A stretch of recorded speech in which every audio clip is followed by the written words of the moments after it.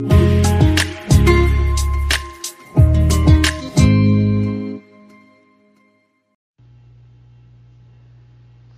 welcome to another enlightening episode of The Truth Revealed, the show that seeks to uncover the truths of our faith and debunk the myths that surround it. I am your host, Dr. Lewis, and today we're diving into a topic that's crucial for our spiritual journey: understanding who Jesus Christ isn't. We'll explore false narratives and idols that sometimes take the place of God, with reference to scripture to guide us along the way. Let's get started. In a world filled with diverse beliefs and spiritual paths, it's not uncommon to encounter misconceptions about who Jesus is. Today, we're going to address one particular issue: the worship of idols instead of the one true living God. Right? So, in this time that we living in, y'all, it just feels like everyone is either practicing meditation, doing yoga. They have altars in their house. There's not a lot of Christianity anymore from what I see. I don't see a lot of people going to God with their issues. I feel like everybody's looking for some type of magic trick to happen, but nobody is really doing the work like they should. And a lot of us, we burning candles, we saging our homes, and that's not of God at all. And I was one of the people that used to sage their house. I used to say, hey, I want my house to be full of peace. I want it to just be, peaceful, clean.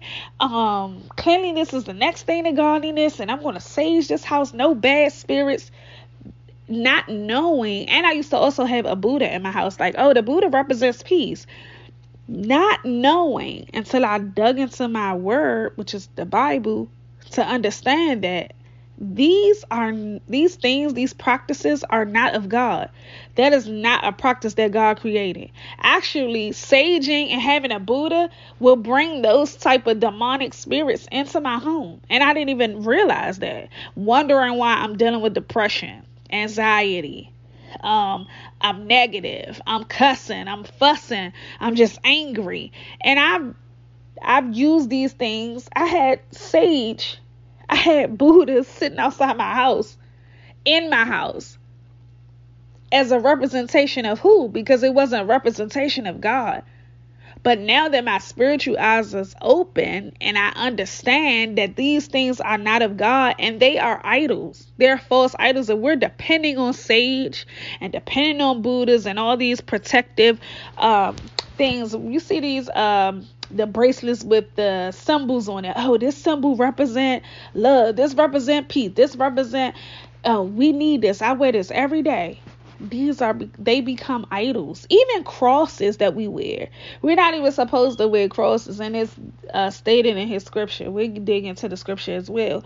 But we don't need these things for protection. And we make God so difficult.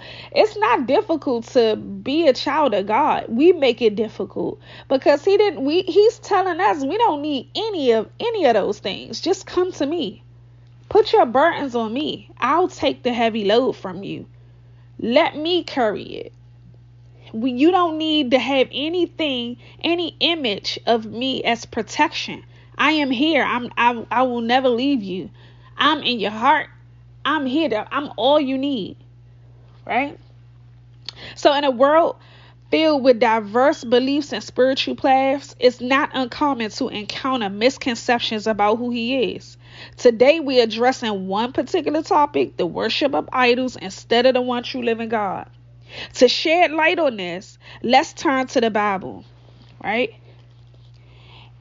Let's see what the Bible says in 1 John chapter 4, verse 1. I'm going to read it to you.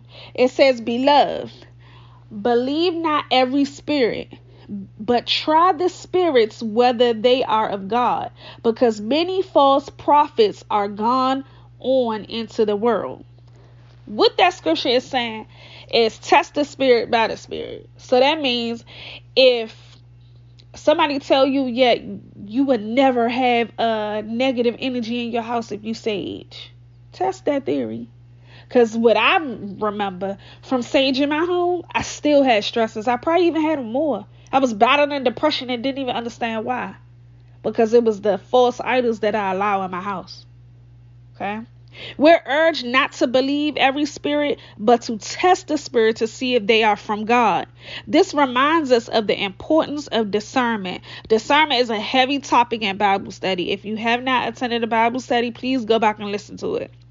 Especially in a world where many idols can masquerade as God. Okay? False idols can manifest in various ways, from material possessions like the sage, like the candles, to celebrity obsessions, and even ideologies that draw us away from our faith. It's crucial to recognize these distractions and remember that God is the only one true living God. Okay? So, we have to be mindful of the obsessions that we have with celebrities as well, because sometimes we can make them our idol. I was one to do it. I was so like gun-ho about Jay-Z. He was my favorite rapper of all times. You couldn't come in my house unless you threw up the sign and stuff like that, the Rock Nation sign or whatever, not understanding deeper what I was in agreement with. So see, when you like a person past, like, oh, they cool, it can develop to be an idol. Because I'm like, oh yeah, different things that I would say on social media, it would be something like, something a little arrogant, something that I would think Jay-Z would say. So it's borderline idolatry. Okay? So we have to be careful of how much we idolize these celebrities. Okay? The Bible warns us specifically about also how to identify the Antichrist. Because listen, as we put these people on pedestals as idols, that is not of God. He don't want us to do that. But we also got to be able to identify when things that they are not of God. Right? So in 1 John 2, verse 18 through 22, I'm going to read it to you guys. It says, Then answered the Jews and said unto him, What sign shewest thou unto us, saying that thou doest these things? Jesus answered and said unto them, Destroy this temple, and in 3 days I will raise it up. Then said the Jews, 46 years was this temple in the building, and wilt thou rear it up in 3 days? But he spake of the temple of his body. When, therefore, he was risen from the dead, his disciples remembered that he had said this unto them, and they believed the scripture and the word which Jesus had said. Right? So it emphasizes that anyone who denies that Jesus is Christ is an antichrist. That's what that's saying. So if you deny Jesus, deny that Jesus is the Son of God, you're antichrist. This serves as a stark reminder that not all spiritual paths lead to God, and we must remain steadfast in our faith. So in the media right now, some people, y'all might have heard about it or not, but I think this is in Kenya. In Kenya, they're saying, hey, we found the Messiah. Jesus is here. He's here. And they're doing a tour around the country saying this man is the Messiah. In the Bible, it tells us that these days would happen. This is nothing new under the sun. However, if you are not rooted in the Bible, studying your word, attending worship, going in prayer, how would you know? You would just go with what somebody's telling you. And I don't want you to ever be deceived and think that what the media is telling you is law, because it ain't. Okay? False idols can often be alluring, but they cannot replace the true living God. It's essential to anchor our faith in the truth of Christ. So that means getting in your word, going to study, attending worship, praying. Okay? So, next, worshiping the one true living God is the only way you're going to be able to survive during these end times, because you're going to have to surrender your life to him. The scripture make it clear in Isaiah 45:5. I'm going to read it to you. It says, I am the Lord, and there is none else. There is no God beside me. I girded thee, though thou hast not known me. So this scripture make it clear that God is the only living God and there's no other. This should be our guiding principle in life. We must constantly examine our hearts to ensure that we are not placing anyone, guys, or anything above God. It's so important that we do not place anyone or anything above God. For example, sometimes we could love our children more than we love God. I know a lot of people would be ashamed to admit that, but that's a real thing. We love our children because they are a product of us. They came out of us. We raised the children up. But we will spend more time and more energy into that child versus spending time with God so you can be able to raise that child up and love on that child appropriately. See how we make things difficult? And we go to the Father about anything under the sun. He'll be able to direct us on how to handle these things that happen in our lives, how to raise our children. Everything we need to know, we go through him. But it's easy for us to be so consumed by our family, jobs, circumstances, all types of issues versus spending time with God. It's so important that in these times that if you don't get it right now with God, the likelihood of him coming and you missing the mark is high. The chances are high that you won't make it into heaven, right? Because you have not done the work. You haven't committed your life to him. See, life is so short. People are dying sooner. Kids are dying. A lot of kids don't respect their parents. A lot of parents are struggling. They hurt. A lot of parents are still living in not an example to their children. And we all fall short of the glory of God. But it's fellowship like this that encourage us to get it right. Okay, so although we may not do everything according to this Bible, this is the chance, this is the time for us to stay rooted in the word so we can get it right. Okay? Because we don't want to be deceived by what the media is telling us. Us as believers, is no way we should even be entertaining the thought that this man is the Messiah walking the earth and he's on a full-on tour right now in Africa. It's no way. The children of God should have definitely destroyed that whole situation. Like, we're not going to see this. We're not even entertaining this because the word says this ain't him. But media will have us to believe, oh, it's okay. That's cool. Look at the artists that we have out now. Oh, it's okay to be a whore. It's okay to be a murderer. It's okay to destroy your community. Everything that is wrong, the media make it looks as if it's right. So it's important for us to study our word.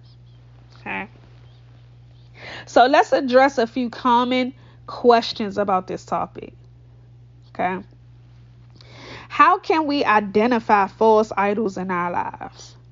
Okay. We want to go to 1 Corinthians 10:4. Let's see. 10:14, I'm sorry.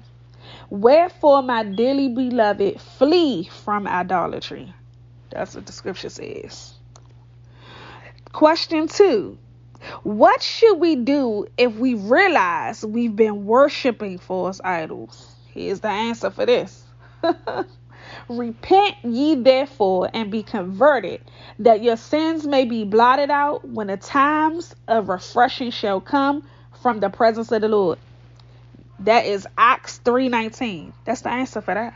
Repent. Repent and be converted. So that means repent that, hey, God, I had, worshiped some false idols in my time. And God, I understand now that that's not right. That's not what you want me to do. I repent right now in the name of Jesus. And I'm going to make a conscious effort. I'm going to do the work to turn away from idolatry. That's how we do that. Okay. So before we close, here's a thought-provoking question for everybody that's listening. How do we discern things that are of God and walk in his ways alone?